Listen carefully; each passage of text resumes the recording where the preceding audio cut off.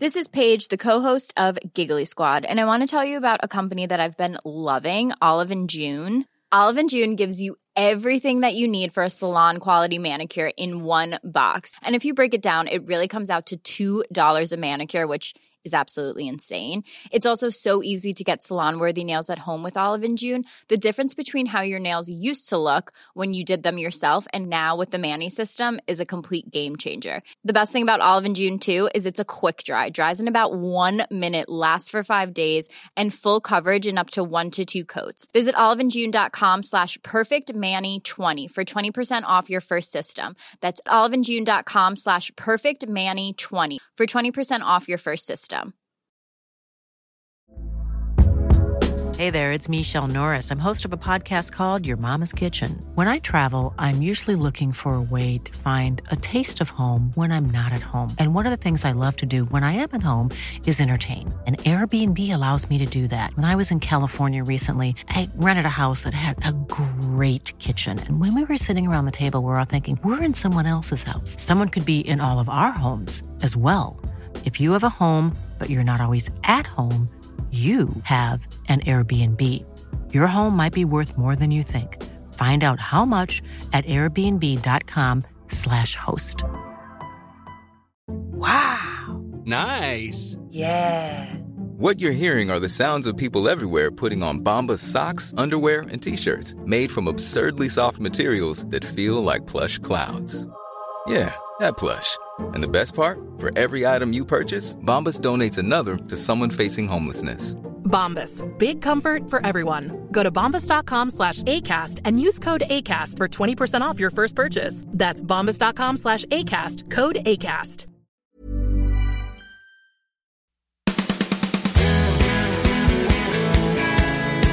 Welcome back, folks, to the Celtic Soul podcast with me, Andrew Millen. I hope you all enjoyed our little break and enjoyed the international game, but it's back to business now for Celtic. My guest on the show today was supposed to be my good pal Adrian Hilly-Hillman, but due to technical issues with the interview, we've decided to record it again at a later date.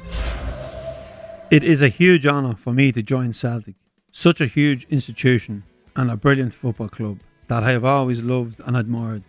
The words of Shane Duffy when he finally signed for Celtic, after weeks of speculation. He has said all the right things, and he's a boy who knows the story and knows how important it will be to pull on the green and white hoops. He captained Ireland in absence of Seamus Coleman, chipped in with a late goal, and more importantly for Celtic, he got 2 full 90 minutes under his belt.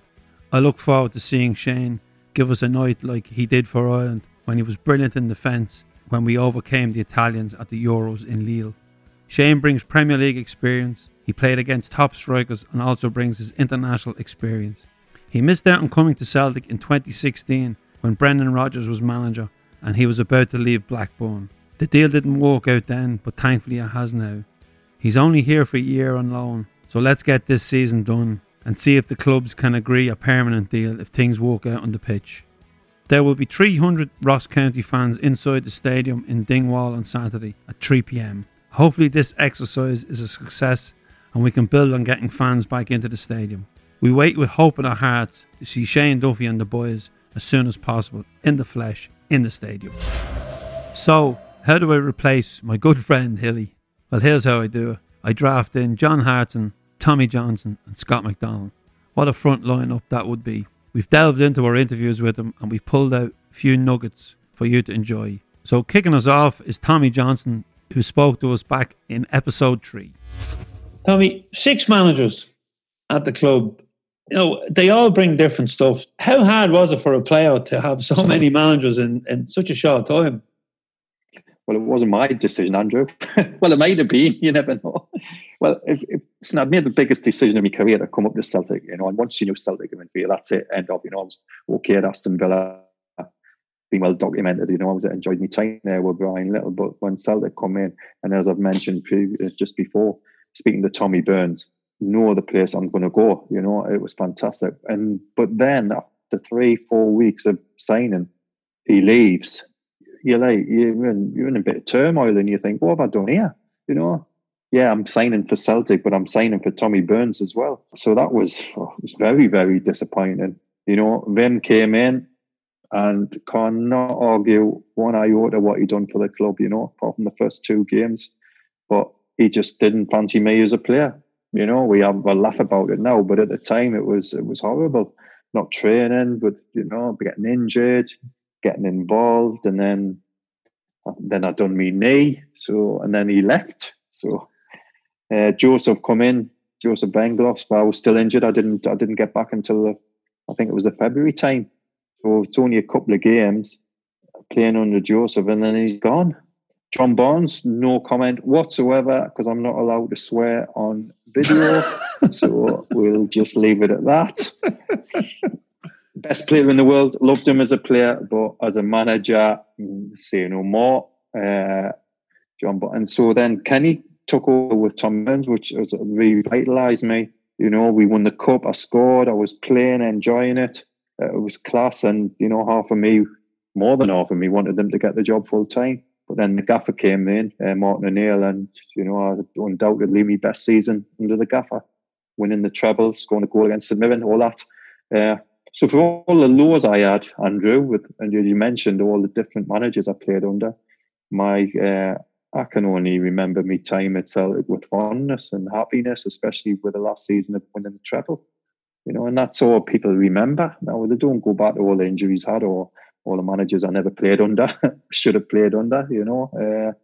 But it was just that last season, and it was fantastic. I think I'm just reading the other day, I still speak to Martin all the time. I worked for him at Forest last year. And, you know, it's 20 years since he signed, it's just gone like that. And it's frightening. So, it's 20 years next year since we won the treble. So time flies when you're having fun, and being a Celtic fan now, and being part of the family, because I've played for them, which you always are when you play for them, and supporting Celtic now, it's absolutely dreamland, isn't it? It's absolutely fantastic. You know, I was speaking to Lenny the other day. I bet I can't wait for the season to start again. You know, that's what I want, so we can go for 10 in a row. And oh my gosh, it'll be absolutely fantastic if they could do it again. Yeah, Tommy, before you came up, obviously I've been following the club since the late 80s. And when I started following them, they'd just done a double. And then there was all those barren years. So to see a 9 in a row and treble after treble, it's amazing. And to think back, people were calling for Lenny's head the first time around in Rugby Park. I think Kilmarnock were playing us off the park. And then I think Anthony Stokes and Forrest dig him out of jail, dig Lenny out of jail. And the rest is history, 9 titles later. Yeah. Well, obviously, everybody knows how close I am to Lenny. We used to room together after Big Stubbsy left. So, and, you know, I know what he's like. And I've said last year when he come back in, you know, there was ums and ahs about Neil coming back in to take over from Brendan Rodgers. But I think Peter Lawwell and Dermot Desmond absolutely pulled a masterstroke, you know, and I've said that from day one, because he knew the club, he knew the players, he knew the history of the club, he knew what he had to do, you know, and he was just ticking over, and he couldn't really stamp his authority on that season because I think it was February time. So we only had a couple of months to just get the lads over the line.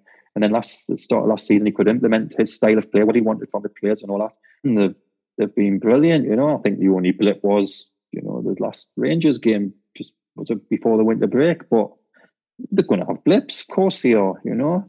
But since the break, they've been absolutely fantastic, you know. And I think that everybody's just gutted that they couldn't celebrate winning 9 in a row on the pitch, because that's what they'd want in front of their own fans.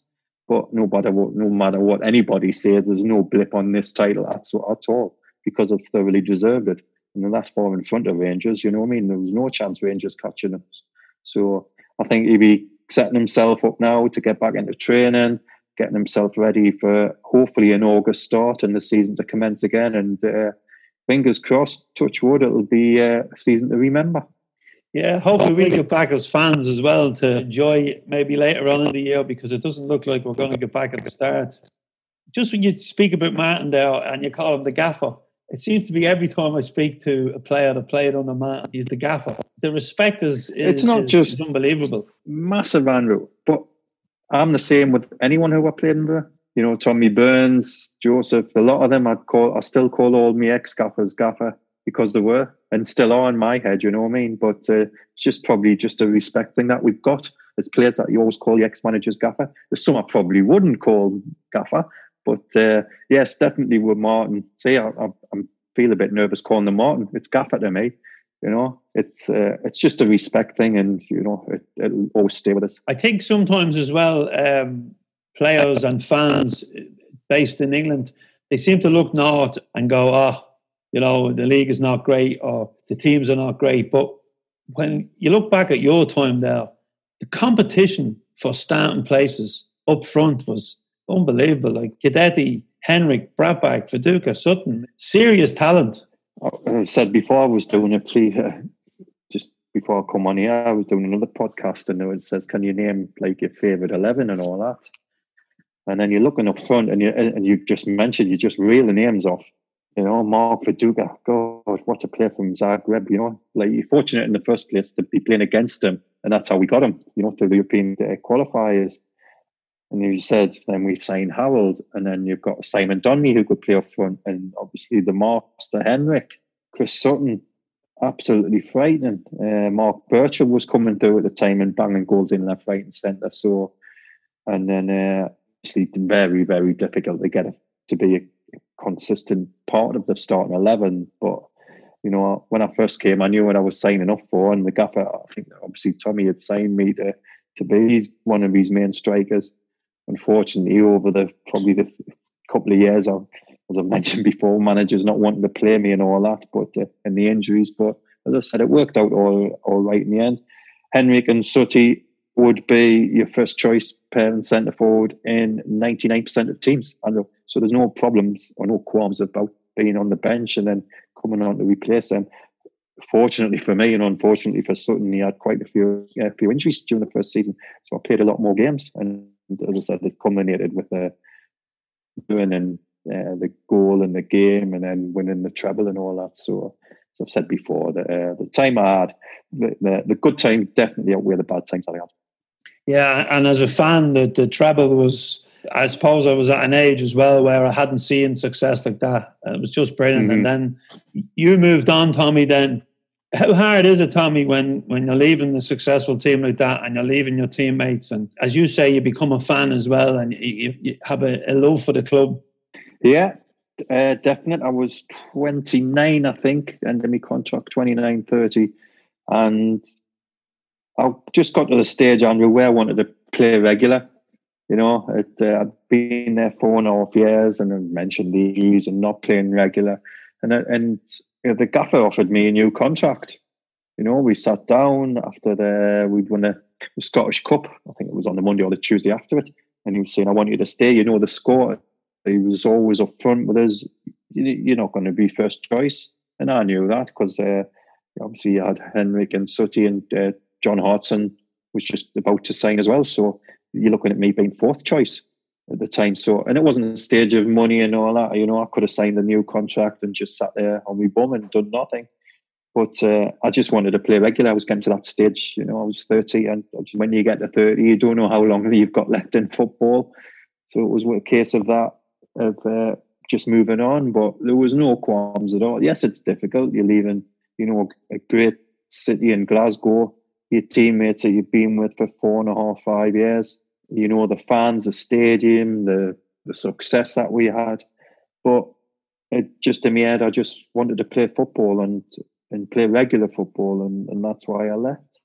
So no regrets? No regrets, no. As I said, I could have stayed. I'd had my time, yeah. You know, it was 4.5 years of my life, which was absolutely, I said, obviously had some downs, but as I've said, the good times definitely outweigh the bad times. But no, it comes to us all when you've got to leave, you know, and it wasn't the case of the gaffer and his staff saying, "Right, thanks, Tommy, see you later." They did offer us a new contract, but just in my heart of hearts, I wanted to play more regular. And that's admirable. If you would like to hear the full interview with Tommy Johnson, please rewind to episode 3. In episode 10, I spoke to Scott McDonald from his home down under. Now, in the eyes of the Celtic fans, I suppose if life was a pantomime, you were the villain that became the hero. I still am to some people, probably. Probably a bit, yeah. But you came into the team, and you had been, when you were signed by Celtic, you were suspended from getting sent off in, I think, your last game at Motherwell. and you come to Celtic, there's a lot of competition for a starting place up front because Magic's there, Kenny Miller's there, and Big Jan is there. And you come in, you believed you were good enough to play. And when you got your chance in Europe, because it was a man you were familiar with, Gordon Strachan, who brought you to Celtic, but he had also released you from Southampton when you were younger. Yeah. So when you got your chance, you did take it with both feet. You had a good debut over in Moscow, and then you scored in the return leg when we played Spartak, and then obviously that went to the penalty shootout, if memory serves me right. So straight away then, you know, you've proved I'm here, I've scored, and then it's time then to secure your place in that first team. Yeah, I mean, that was huge moments for me, like you talk about. And going back to Gordon, obviously, I mean, yeah, he did release me from Southampton, which was a really odd thing. And I think that's where a lot of my respect straight away for Gordon, even before I just came in when he signed me, was the fact that it takes a big man or a big manager to, well, admit on one hand that maybe they got it wrong about a player. There's a lot of managers within the game egotistically that just wouldn't do that, Andrew. Even if you were on a hot streak or you were doing really well for someone else, they just turn a blind eye to you because they turned you down once and said you weren't good enough. But Gordon had enough about himself to watch me again and believe that I was ready now in his eyes, that I had changed a little bit. I had more humility and was much more of a team player, or just much more mature as it comes with as you get a little bit older than what I was at Southampton. So that was a weird one when I got that phone call from Gordon. I was waiting a couple of weeks for it. I got a phone call saying that Celtic were interested.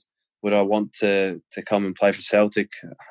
I was absolute hell yeah. Tell him to call me and let's get this done. But he left me hanging for a wee while. He left me hanging for a couple of weeks, and in the end, I was actually on an international tour with Australia and China. We were sitting in Hong Kong and just remember trying to look at my phone every 2 minutes, seeing if there was a phone call. I didn't even have his number, so I was like, when's he going to call? Is he going to call? Finally, he called. I think it was like 2 or 3 in the morning in Hong Kong, and it was one of those conversations. Do you have a problem working with me again after me releasing you? And I was like, absolutely not. No, let's get going. So that for me broke a lot of the ice, and it was great. And I managed to have a really good pre-season. We went to Switzerland. We went to America as well, to Denver, to play the MLS All-Stars, and really impressed. In my time there, I came really hungry and wanting to prove to people that I belonged at this level. So, and most importantly, the people that really mattered at that point wasn't the Celtic fans, because we weren't playing real games at that point, and it was the coaching staff and it was the players around me, and having the respect of them and seeing that I was a good player, which I managed to do and very early on, which was fantastic for me. And I think one person in particular said it the best, and that was Tommy Burns. We were in Switzerland actually, and we were playing a possession game, and we just stopped for a break, and he put his arm around me and just said, "You're doing great, son. Remember this as well. We believe in you. You're a Celtic player, and that's why you're here, because you're good enough. So go and show us." And that for me, coming from Tommy, who's Mr. Celtic at the time, forever and a day, you're thinking, wow, well, if he's convinced, then everyone else is going to be a walk in the park then. So from that, I never looked back. And yeah, it was a frustrating time because I couldn't play the first couple of games because I stupidly got sent off at Motherwell before the end of the season. So that was a difficult time where the likes of, you thought Kenny Miller was still at the club. We weren't sure if he was going to be staying or going at that point. Big Jan Vennegoor was a stick-on to play, and Magic obviously was an excellent footballer and player and scored a lot of goals for Celtic, probably the season before the one I came. So you're looking at it going, right, I need to do something special here. But again, the management believed in me, so that gave me huge confidence. And that first game away to Moscow, setting up the goal for Paul Hartley, really settled the nerves and made you feel a part of it now. It's going, right, well, people can see I'm contributing. This is the beginning. This is fantastic. But you still want that first goal. You're still waiting for it. We played Aberdeen away in one of the first games of the season, and I can still remember missing a chance in the first half of that game, my first start in the Premiership. and you're thinking, I get hooked after about 70 minutes. It's 1 each, and Kenny Miller comes on and scores a brace within that, scores a lovely second goal. I think killed it in the top corner. And I was delighted for the team, but I just knew my head was down going, oh, God, here we go. I'm back on the bench for a wee while. I'm going to have to work extra hard to get back in this team.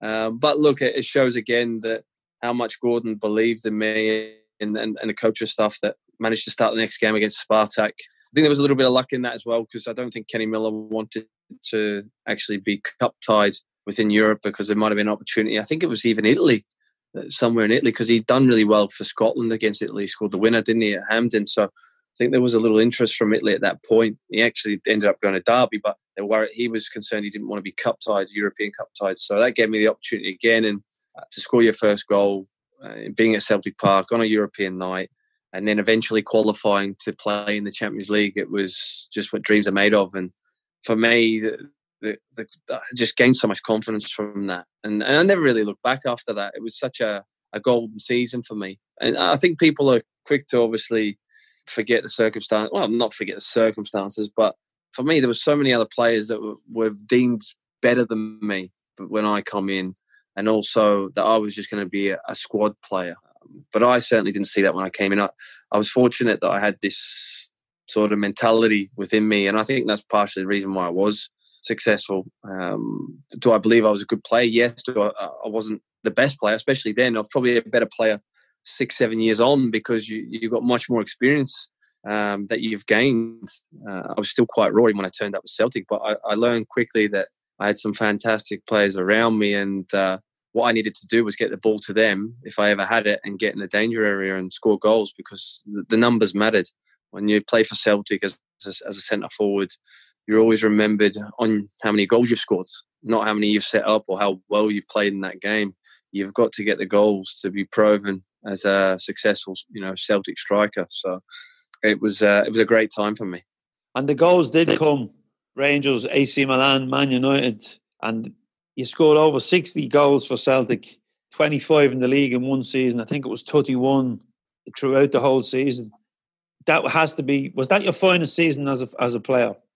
Yeah, it was, without question. I never got to that level again in terms of goals.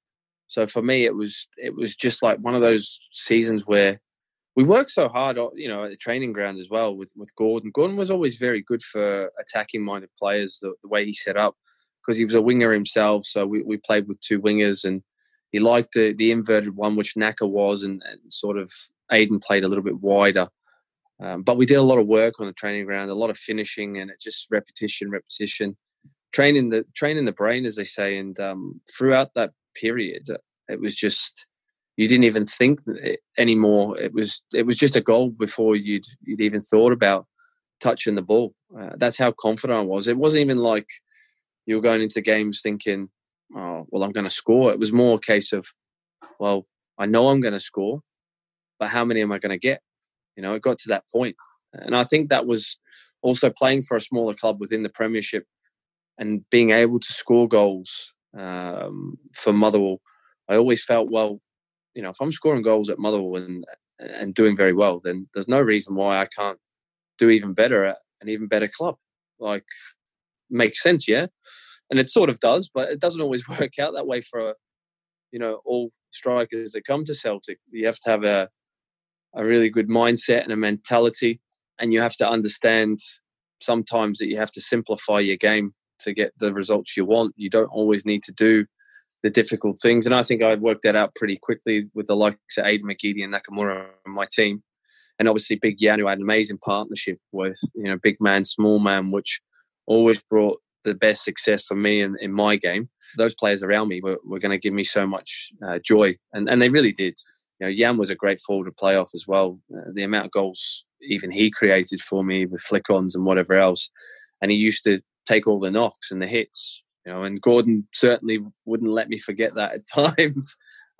Remember your partner, because he's the guy that's taking all the shit for you to be successful. So Gordon was really good like that in terms of team morale and honesty within the group, and making sure you appreciated one another for the dirty things that they did for you. And it was all about trust in that team environment. It was a huge thing. You only play for Gordon if he trusted you. And if you did the dirty side of the game as well as all the good things. So we had a really good unit. Yeah, you mentioned three players there, three standout players. Big Jan, obviously, great partnership you forged with him up front. Aidan McGeady, very underrated, I think, in some people's minds. I thought Aidan was quality, and I thought the amount of supply he gave in to yourself and Jan, the amount of assists he had for goals, his stats are phenomenal. Yeah. And then, of course, you mentioned one of the most talented players I've ever seen in a Celtic jersey, which was Nakamura.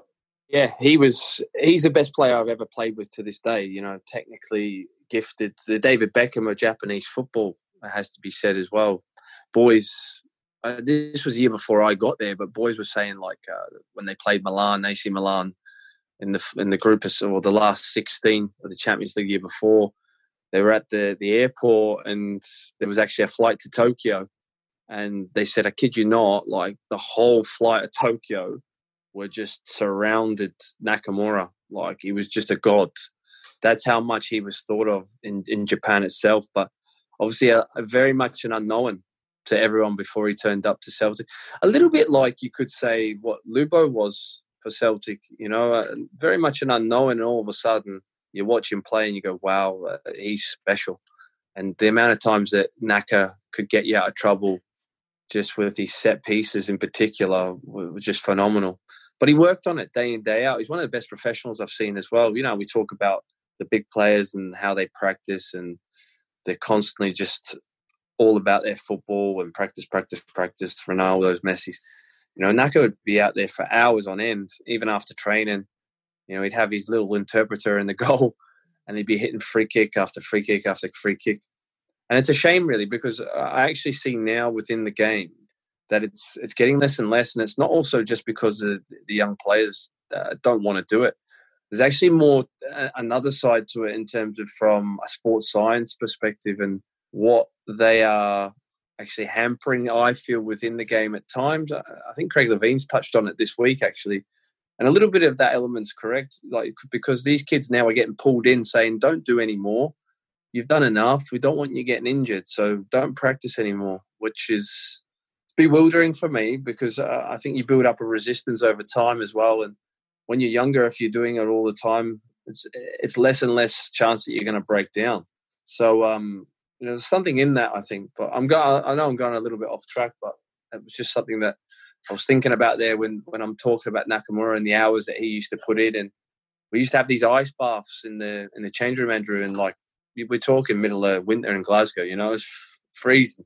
But Naka would be in there every day up to his neck, you know, no bother, just sit there, not even flinch, you know, make sure his body was right, be sitting in there with the fan on as well, you know, for 10 minutes, just thinking, wow, you know, he's shriveled up when he comes out of there, that's for sure. But and then you talk about Aidan McGeady. Aidan was phenomenal talent as well. In terms of skill, most skillfulest player I've ever played with, and the way he could take the piss out of someone, you know, it probably reminded you probably a little bit like, you know, Jimmy Johnson used to do. He could do that, you know, in abundance, but he would also be direct and beat someone with pace. But these things that you'd see him do in training, you just think, wow, this guy's a joke. And it was a real shame, actually. I mean, obviously he chose to go to Moscow instead of going down south when he first left Celtic, and then he got his chance at Everton. And I was really gutted for him in a sense because I really believed he was a top 4 Premier League player for me, and he could have done special things at the right football club and really had a successful time. He's had a great career, but I think for me, he could have even went higher. You know, he was that exceptionally talented, and Nakamura was no different as well. He was just at a different age when he first came to Celtic and was coming probably near the end of his career. And he chose to go to Espanyol after us. And I remember him leaving. That was a real gutter for everyone when he left. But Gordon had left, and he felt it was time for him to move on. But yeah, all these players, I mean, we've not even touched on some of the other ones like Tommy Gravesen and Yuri Jarosik, who bit part players by the end when I first got there. But they were, you know, top players, played for Real Madrid. Yuri Jarosik played for top clubs in Europe and also played, you know, for Chelsea as well on many occasions. So to play with all these players, it was an amazing time for me, and to learn off them and the standards that these guys set day in, day out training. That's how you became a better footballer. That's how you had success, because every day in the game, in the training sessions, was a time for you to learn and improve. And you had to be on it every day, because or else you'd get found out. So you'd be showing a level, and that was the standards that you had to aspire to be at. Another player you didn't mention there, who I thought was the best keeper I've seen for Celtic. When he came in on loan, he knocked a really good keeper in young Marshall off his perch. Artur Boruc. Was he as mad as we were told he was, or was he just? Mate, he was as mad as anyone. You know, I think Tommy Gravison could give him a good run for his money, but in terms of being scary, I think Arthur was probably the one that I was probably more wary of and always tried to keep on side. If he didn't like a shooting session, he would just stand there, and more or less that was it. He wouldn't move because he didn't like it. So you knew, he's not happy today. You just don't want to go near him. He'd have those flittering moments within his time at Celtic, but an amazing goalie, phenomenal. He just didn't like turning up for Monday sessions. I think he liked these weekends, Andrew. To be Sunday fair, club. Yeah, there was a few occasions when he'd come in on a Monday. The goalie coach would look at him and say, "I'll tell you, you've done enough. Off you go. You can go home." And all the boys would just look and go, "Oh, for fuck's sakes, he's at it again." But when you've got someone with that talent, sometimes you've got to give them a little bit more rope to get the best out of him. And he was certainly one of those characters where you did that. You allowed it, because there was more than one occasion where he would save your bacon, and he'd done it many a time throughout my time at the club. And he was a great lad and a great character. You just didn't want to get him on the wrong day. But like all good goalies, that is, Andrew, they're a different breed for sure. You know, he was a hero of the fans because he put it up the Rangers every time. And then, like, I remember the night we played Man United, and Naka scored that amazing free kick, and you know, Arthur saves a penalty. Like, he never set a foot wrong, maybe until later in his time at Celtic, when he started to make a few mistakes. But even David Marshall, I had an interview with David Marshall, who he replaced, and he said when he came in, they were amazed at, you know, the talent he had, and that's goalkeepers who are competing with him for a place. And David Marshall's not a bad keeper himself, so it's high praise. I think we forget how good of a team Gordon Strachan had. Without question, we had some real top players, but also I think Gordon, you know, working off a different budget from previous managers, you know, Martin O'Neill probably considerably, you know, in terms of it was a time where, right, we have to cut the budget now, and the monies that we're matching Premiership money here, you know, from down in England at that point under Martin O'Neill, I think with some top players like, you know, Suttons, Hartsons, Larsons, you know, without question, or else you don't get them. But Celtic just couldn't sustain that forever. So when it was Gordon's time, I think he was more or less said, right, we have to try and trim back here and build for the future. And what Gordon did was bring in the best talents from, you know, the league, the Scottish Premiership itself. And I think he managed to do that really well. You know, you talk of the likes of the Mark Wilsons, Gary Caldwells, Scott Browns, Barry Robsons, Paul Hartley, myself, and you had a couple that, you know, probably didn't have as much success as what you would have liked, but, you know, we were always trying to look to unearth some talent from the Scottish game. And Celtic have continued that down the years. But Gordon did it really, really well in it. And players that understood what it was to play for Celtic as well. I think that was always very important that you have that. And there were excellent players who went on to, like myself, to achieve even bigger things. But it was a great time. And like you said about Arthur, going back on Arthur, what really sticks out, you know, thinking about it now, was how quickly he was able to come and close the distance between the striker and himself off his line for 1v1s especially. He was very difficult in those moments. It was almost like he would spook you, how quickly he used to close the distance and close the angles. That was one of his biggest talents. And many a time, you know, he would save things that you just thought just weren't savable. So you always need a great keeper in your teams to be successful. And I think that's been proven over, you know, years, whether it be Celtic or other leagues, that they've always had top keepers, and Arthur was no different. He was top notch. Now, obviously that team would break up. That's a team that had no problem getting out of the groups in the Champions League. Gordon had proved how good of a manager he was because, as you say, he didn't have the same budget as Martin. Then Tony Mowbray comes in and it didn't work out for Tony. It didn't work out for you. You went down to Middlesbrough. Have you any regrets? Did you leave too early or was it time? If it's up to me, you'd want to play the rest of your career at Celtic, like Scott's done, Scott Brown. Obviously, me and Scott signed at the same time.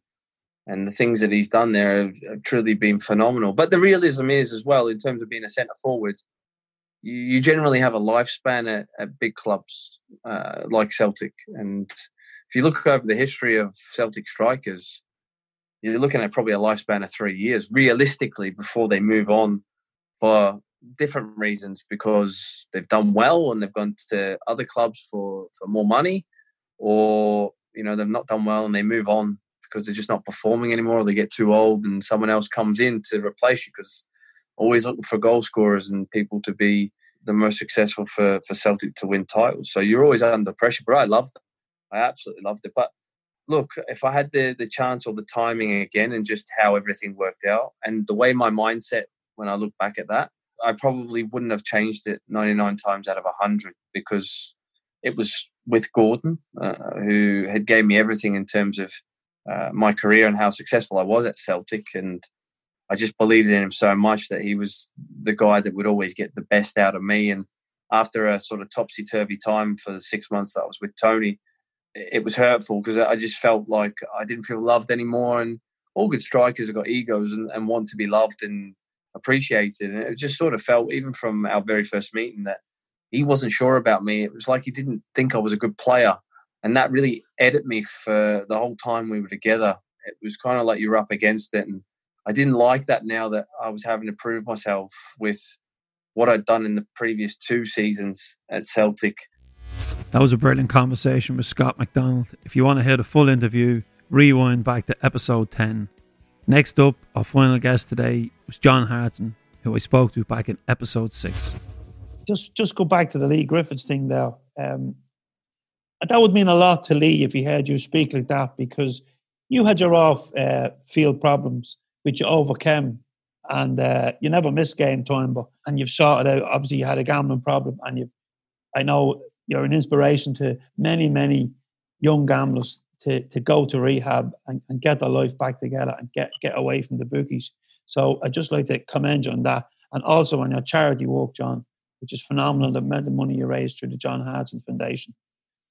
Yes, well, I had conversations with Lee when it all broke that he needed a bit of help. And sometimes, Andrew, it's not always easy to admit when you're a famous person and you're in a bit of a bubble. You don't want negative headlines. You don't want people to know. You keep things in. And we know the importance of talking and letting it out, mental health, all these things. But the one thing he did do was he said that he was struggling, and you could clearly see that he needed a bit of help. And that's why I think that I spoke to Lee, and I actually offered to mentor Lee. I spoke to Brendan Rodgers and Peter Lowell. And I had a long chat with Peter Lowell, and I said to Peter will second this. I said, Peter, you knew me when I was a player.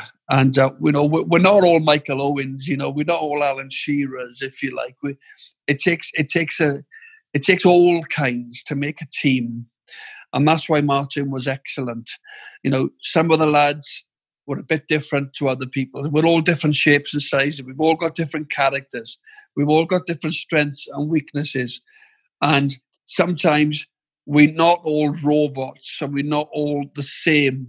Everybody's different. And because you like a bit of tomato sauce on your chips, that doesn't make you totally different from every other player.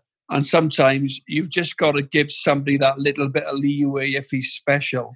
In particular, Lee, because Lee is very special. He's very important to the football club. And I said to Peter, look, Peter, I can sort of talk with Lee on regular occasions, and I could take him to watch games through the week and talk to him and just be like somebody that he could trust and he could rely on. But the club decided to go their own route, and they've done a very good job in terms of the way that they've gone. But I'm always there. The club know that if anybody's got an issue with gambling or whatever, I'm an example that I've got myself clean, and obviously I'm there to support anybody, not just from Celtic. Because 9 years ago, when I was in disarray, living in Wales, and I had no money, and I was getting down, and I was struggling, mentally. And when I went to GA, somebody, held their hand out to me. Somebody offered me their help, and I'm there now to offer my hand out if anybody wants any help, because that was important to me when I went. That somebody were there, and we were all the same. We were all problem gamblers. It's like a fellowship. It's like a trust. And that's what I offered to do with Lee, but the club decided to, as I said, they had plans for him, and they've done great work with him, and Lee's also responded to it as well. But the point I'm trying to make is, Andrew, because you're footballers, people tend to think that you don't have problems, and you don't deal with every other thing that other people deals with on a regular basis. The general public. I was from quite a rough council estate in Swansea, and it was every man for himself growing up. You had to fend for yourself, and it wasn't for the faint-hearted. And, a lot of my mates are still mates that I grew up with. The fact that I'm a footballer, an ex-footballer, doesn't mean all my mates are footballers. And the point I'm trying to make is that sometimes, people cut you down and speak badly of you because you make mistakes and you're this and you're that, because you're put on a pedestal, but they tend to forget that you're just a human being and you make mistakes and you go through life and you have problems, marital problems, gambling problems, drinking problems. You go and see the Tony Adams Clinic in Forest Mere in Southampton, Sporting Chance. It's full of young athletes with problems, with issues. And sometimes you're just normal, and you just need that little bit of help, and you need that little bit of guidance, and just get yourself back on track. And that's what you need sometimes, because you're just normal. You're just normal, although you're a footballer, and it's great. You've achieved your goals and you've achieved your dreams as a young boy. Sometimes you do mess up, but it's important then that you've got people to support you. And that's what Celtic have done with Lee. They've supported him. And hopefully now they'll reap the benefits when he comes back with a stronger mind and the great goal scorer that he is. Oh, brilliant, John. Brilliant. So well said. John, you have a great family unit around you these days. I know how close you are. And earlier on when we were setting up the interview, the kids were in, I was chatting to them. No family holiday this year because of the coronavirus for any of us. Now, you're a fluent Welsh speaker and a proud Welshman. You've played for your country over 50 times, and you've also coached the team. So I just have one final question for you. Have you told your wife, Sarah, that she's going to Euro 2021 for her holidays? Well, Andrew, I had a nice contract with ITV to cover the Euros this year, and it'll happen now in 2021. It's all over Europe, as you know. Final is at Wembley. Wales are there. Scotland still have a bit of work to do. So does my team. We've still 2 games to get there. Ireland. Yeah, so do Ireland, of course. Changed their manager as well.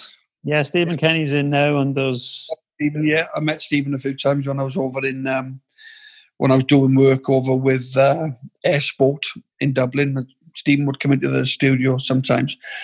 I wish Stephen well, obviously, in his new role. I'm sure he'd get a lot of support. Damien Duff, of course, has left his role at Celtic to join him. I'm sure that'd be a little bit of a loss, but it's an opportunity for someone, I suppose.